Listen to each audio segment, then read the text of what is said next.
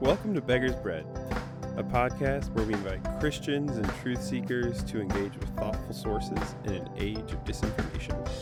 Our name is inspired from the quote by D.T. Niles: "Evangelism is just one beggar telling another beggar where to find bread." Each week, we recommend a source for you, either a sermon, podcast, or video. This week, we bring you Jesus the Wine Guy. And with that, this is Luke here in Wisconsin, and of course, always here with my co-host, Nick, in North Carolina. How's it going, Nick? Hello. It's going well. Just recording, that's good. Having a good time in the, I guess, midpoint of season 3, which is crazy to think about. Right? That is crazy. And, and we got our Patreon bonus episode coming out now in April here. This isn't about golf, which will actually be the first episode where we recommend an album of music. We are not producing an album of music. I would be very interested to see what genre Nick and I would produce, but that's not actually what we're doing. I don't know. What do you think, Nick? What genre? I'm just trying to fathom what that would look like. It would be, oh no, wait, what's the name of the guy that you really like that looks just like you that was like Keith Green, yeah. Oh, he's the So it'd bomb. be a mixture of Keith Green and rap music that I can't spit. You put this love in my heart. Dude, Keith Green is a baller. Also, he's got great hair. And I posted this on Facebook a little while back, but someone said that my hair reminds them of Keith Green, and I consider that a great honor. Anyway, if you're wondering who Keith Green is, he did. But he's really cool. He actually died a very early death. But we're not actually here to talk about Keith Green today. We're talking about a film called Corpus Christi. And for those of you who don't know, Nick is quite a film buff. So he has quite the sophisticated, nuanced understanding of film. And so we're actually really lucky to have him recommending films for this podcast, because I certainly would not have anything. I'd be like, oh, let's watch Marvel. And I would say no. Although, well, actually, that's not true. There would be one film in particular that would be fun talking about, because I actually had a friend that wrote this whole analysis of it, and it'd be fun to just bring her on and be like, hey, you want to talk about this movie that you're really passionate about? Because I also found it to be very fascinating as well. It was in phase 3 as a hint for all those Marvelites out there. Ooh, Marvelites. I made that up. And for the record, I had to twist Nick's arm to watch Endgame. I was like, I'll watch this movie if you watch Endgame, and he did not like it. I think I ended up watching it because I was sick and I had nothing else to do, but I still did it. That just makes it sound worse. Anyway, what? Tell us, Nick. Tell us why this international Polish film. Tell us more about this Corpus Christi and why you recommended it. Yeah, so Corpus Christi came out in 2019, and it's actually available. I found it initially on the Criterion Channel, which is essentially the streaming service that also restores old movies and promotes new films, kind of like I guess you would consider it to be in the art house scene. But at the same time, they do have a whole bunch of old movies, international films all across, and even classic American cinema as well for people that are interested in that. But that's how I found out about this movie, because I had been waiting for a while for it to come out, or some alternative means of watching it. And then I found it on there as a streaming device, and I was like, okay, cool. So I'll check it out. And it's also available on Amazon Prime to rent for, I think, $3. So it's really not that bad, and definitely something that, as many people know, we are recommending for this podcast episode. Indeed. But yeah, so it's essentially a Polish film about an ex-con pretending to be a priest for a local village that can't seem to forgive the tragedy that had occurred there in the recent past. So something really traumatic had happened, and this guy comes on the scene as basically an imposter, and it's just really fascinating story. And it even tackles such themes as redemption, forgiveness. And for me, what I saw most prevalently was the presence of God and the least likely of people that by society's standards, people would consider to be the outcast, or even within the context of that film, in the geographic region or cultural, political context.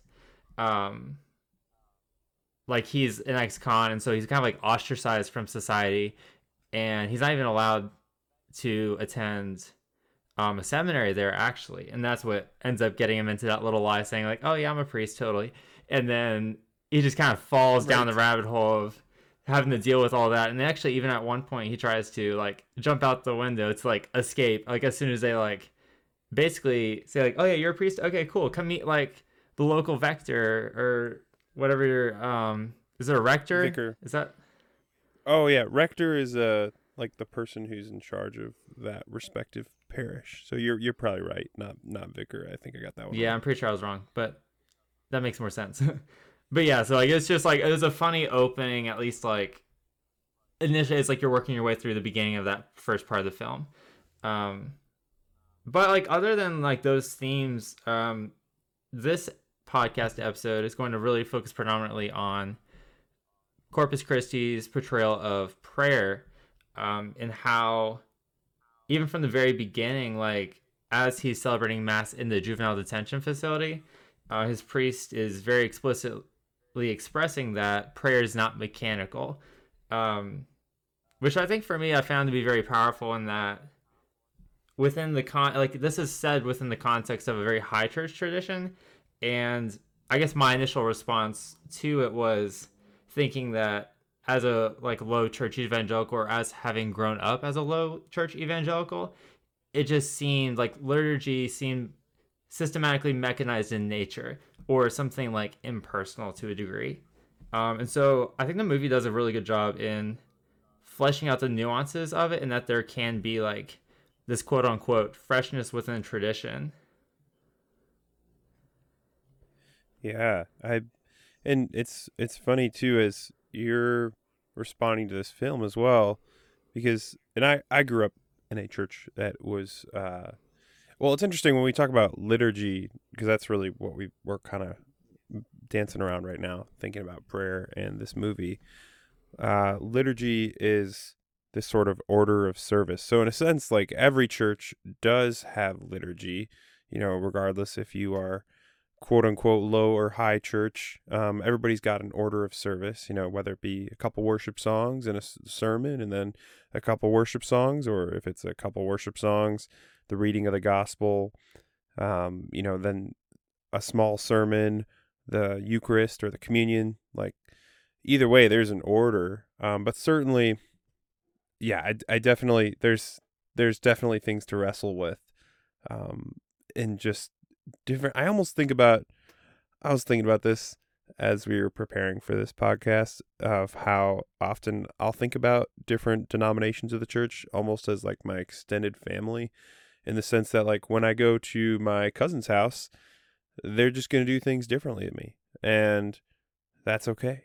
Obviously, if there's like if there's a denomination or church that is denies the divinity of Christ or the authority of Scripture, obviously there's some more things to wrestle than just a simple, people just do things differently. But for a lot of things, it's like as you go to these different places of worship, there's a lot to learn, even in the discomfort. But I don't know, I just kind of went on a talking not necessarily directly in relation to the film, but I did want to say, okay, now I'm just gonna go for it anyway. Do it. Whenever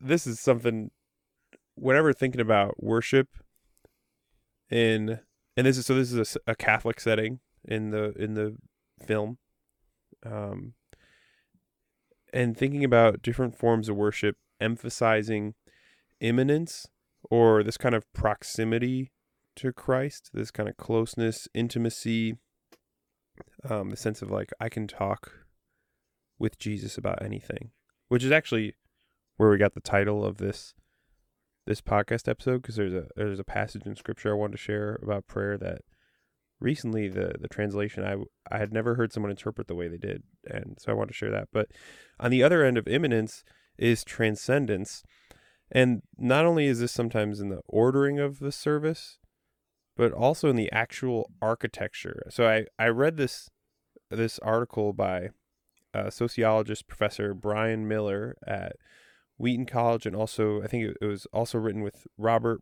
Brenneman at St. Michael's College. And the name of the article is When Bricks Matter. It came out in 2016 in Sociology of Religion.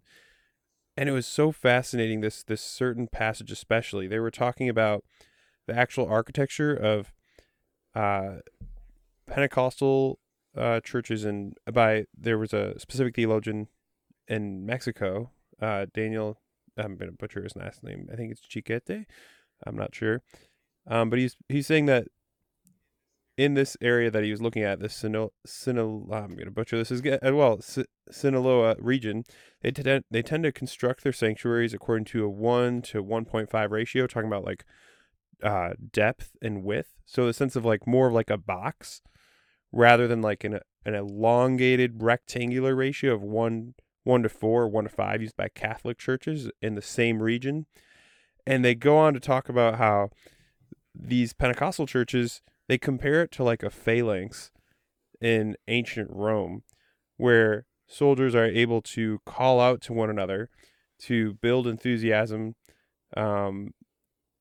to have that tighter proximity. There's a collective sense of solidarity, and that would be very much so in this league of thought about immanence, the sense of Christ is near, our worship is intimate with God and with one another. Whereas a Catholic parish, and particularly if you want the extreme of this, it'd be like a Gothic cathedral. Like in North Carolina, if you guys have ever been to Duke and you just walked around on campus, all these buildings are really tall because the whole intention is to look up, this sense of transcendence, this idea that God is grand and majestic and someone to worship in awe and a distance almost. So anyway, that was my little rant for this. Thinking about all this. Well, I think it's good because I know I've even read articles about.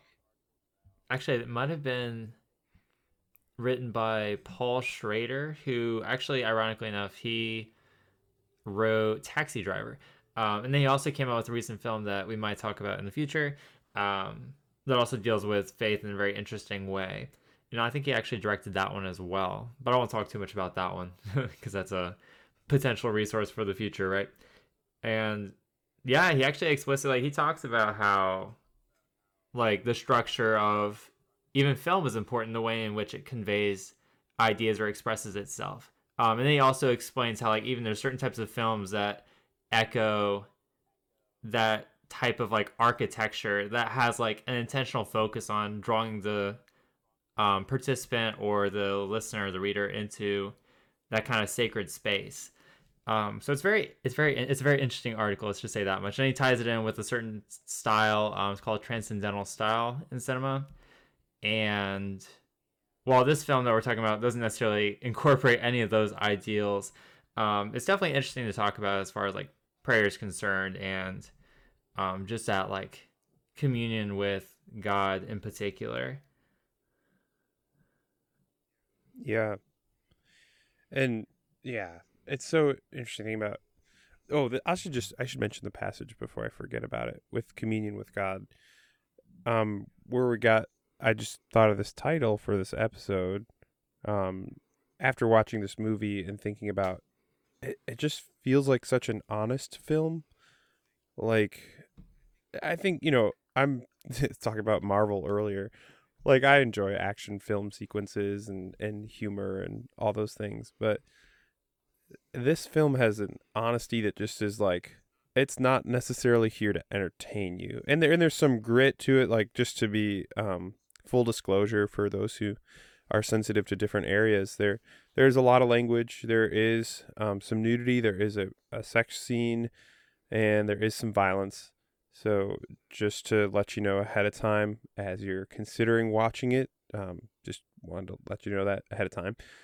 But as I was thinking about kind of this honesty of the film, it got me thinking about this passage. Recently, a preacher, Alan Hood, I've been watching kind of this teaching series at a small group I'm in, was talking about in the Gospel of John, chapter 2, where Jesus is at a wedding at Cana in Galilee. And I'm just going to read a little bit. And the mother of Jesus was there. Jesus also was invited to the wedding with his disciples. When the wine ran out, the mother of Jesus said to him, so Mary, they have no wine. And Jesus said to her, Woman, what does this have to do with me? My hour has not yet come. His mother said to the servants, Do whatever he tells you. And then it goes on about how Jesus had these 6 stone water jars and changed the water into wine. And if you're familiar with that, then the wine is brought out. And the fascinating thing about this passage that Alan is pointing out is that Mary, as she's speaking to God, to Jesus, God incarnate, fully God, fully man, and Jesus says, what does this have to do with me? Instead of just leaving the conversation end, Mary responds by just saying to the servants, do whatever he tells you, presuming that Jesus will do something. And the way that he draws out this passage is Mary knows Jesus so well that she knows that anyone's problem, her problem is Jesus's problem. He takes it into his life. He takes those problems. And that, I think, was the sort of honesty of Mary, just saying, she's not playing any games. She's just to the servants, do what he tells you. She just presumes Jesus is going to care about my problem because he cares about all my problems. She knows him that well. And anyway, that sort of honesty, it kind of reminded me after I was watching this film, and because it was a fresh passage interpretation I hadn't heard before. Yeah, no, it's definitely really fascinating. And I think it does do justice to talk about it when we're talking about this film, right? Because I think when people consider or even hear, the term Christian genre or a Christian film, it sparks this image of, certain rather, I would guess it's a very superficial style of storytelling, in my opinion, as far as filmmaking goes, that I think a lot of critics will also agree with, in that it doesn't get to the true heart of humanity, and in a way that this film does when it's discussing Christianity in a very authentic, genuine way. And I find this review by, I think it's a Hollywood Reporter, where they're describing it to be very relevant in this discussion, right? And so it goes like this: there's a visual command and a compelling intimacy to the storytelling, plus intellectual engagement in the reflection on who gets to claim nearness to God. Daniel keeps us guessing about whether religion is a mere escape for him or a true spiritual transformation in a world where forgiveness doesn't come easy. And so ultimately they touch on a very important point here, that faith is a very messy thing. And I think, as both you and I have seen the film, right, that this character, the protagonist, Daniel, he portrays in such a nuanced way that it really is hard to tell whether, it's this notion of individual transformation or simply the means by which God is reconciling that local community, which is a big picture. I guess the biggest picture of the gospel, when communities wrought with hostilities and factions and divides are united through love. So it's a whole lot of things happening at once. And for people that aren't necessarily used to seeing films like that, it can be fairly, to a degree, overwhelming. But I think it just goes to show that within cinema, we can find authentic portrayals of the human heart and faith in a way that can grapple with people rather than just merely evangelizing on a level that's kind of just catering to one particular demographic rather than going to a deeper existential mode of questioning thought as you're watching the film. Yeah, I do. And I think as someone who I certainly do not have as in-depth of a kind of, what's the right word? Almost I know I was kind of jokingly referring to as sophisticated and nuanced, but actually truly there's a sense in which the media that I have consumed, just for entertainment, does not typically have multiple intense layers to it of just analyzing things.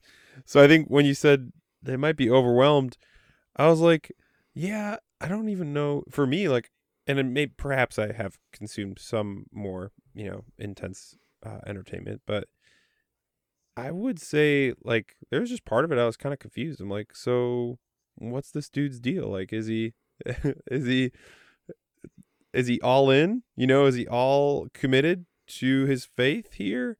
Or is he just faking it, and he's faking it really well? And I think I like the way, I'm glad you pulled in that Hollywood Reporter thing, because I think the way they talk about it, like, it keeps us guessing. I think it just feels very relatable to like real life. It's like, man, some days it's like, oh yeah, Christianity is the best. I love hanging out with Jesus. And some days it's like, oh man, like, this is kind of a chore. Yeah.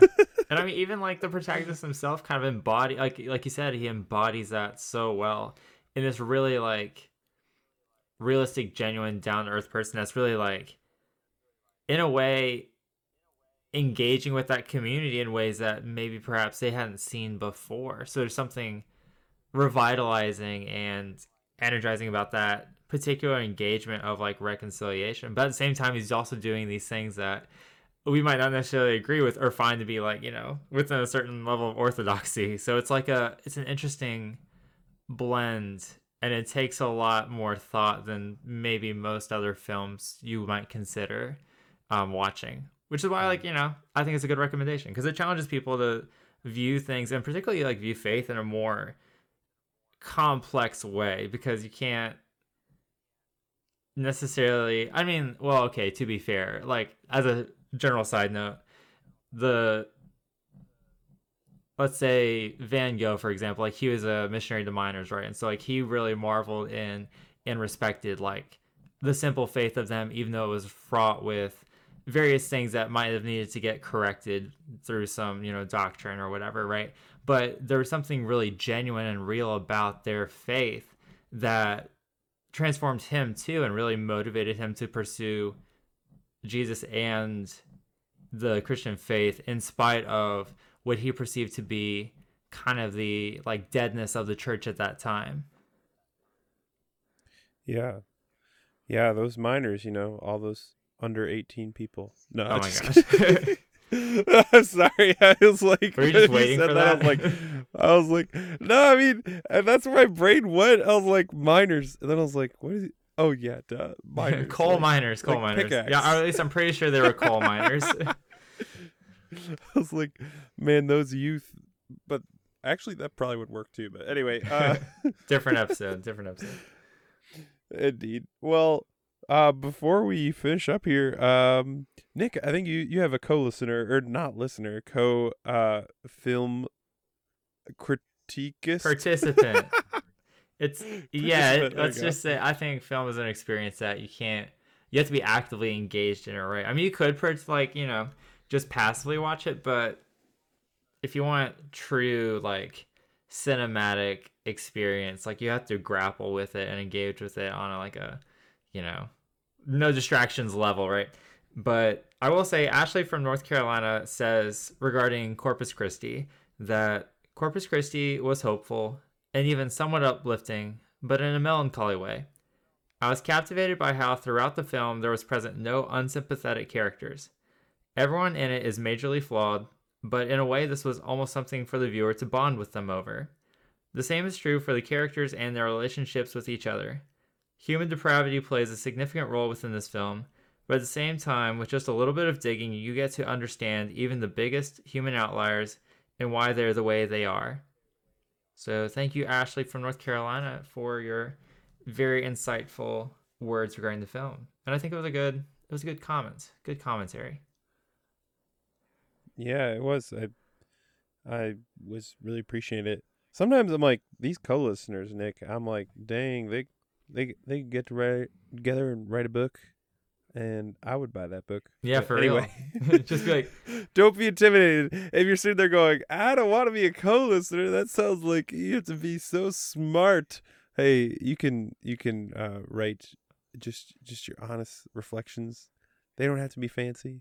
We would love to have you as a co-listener. Yeah, I mean, I think anything would be great, because we definitely enjoy hearing from people, hearing how like the stuff that we're recommending them is transforming or even challenging how they're perceiving of certain things within society, like their previously conceived notions of truth, for example, right? And so definitely please continue talking to us and messaging us and carrying on those hard conversations. Absolutely.